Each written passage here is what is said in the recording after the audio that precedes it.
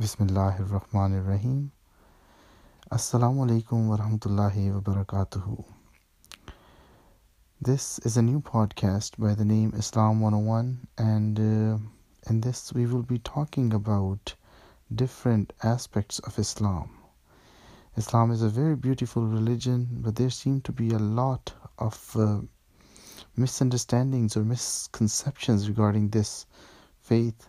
And in this podcast, I hope to address some of those misconceptions.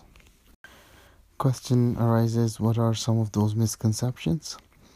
Those misconceptions relate to the life of the founder of Islam, Prophet Muhammad, peace and blessings of Allah be upon him. Some of them relate to the teachings of the Holy Quran, which are filled with peace, love and tolerance. Yet sometimes people understand, or people think, or people assume that the Holy Quran teaches violence, extremism, but this is absolutely contrary to the teachings of the Holy Quran. These are just some of the examples, and there are many, many more things. Like, for example, the status of women in Islam, another concept which is very misunderstood by people. So these are just some of the examples, and these are just some of the issues that we will be talking about in this podcast.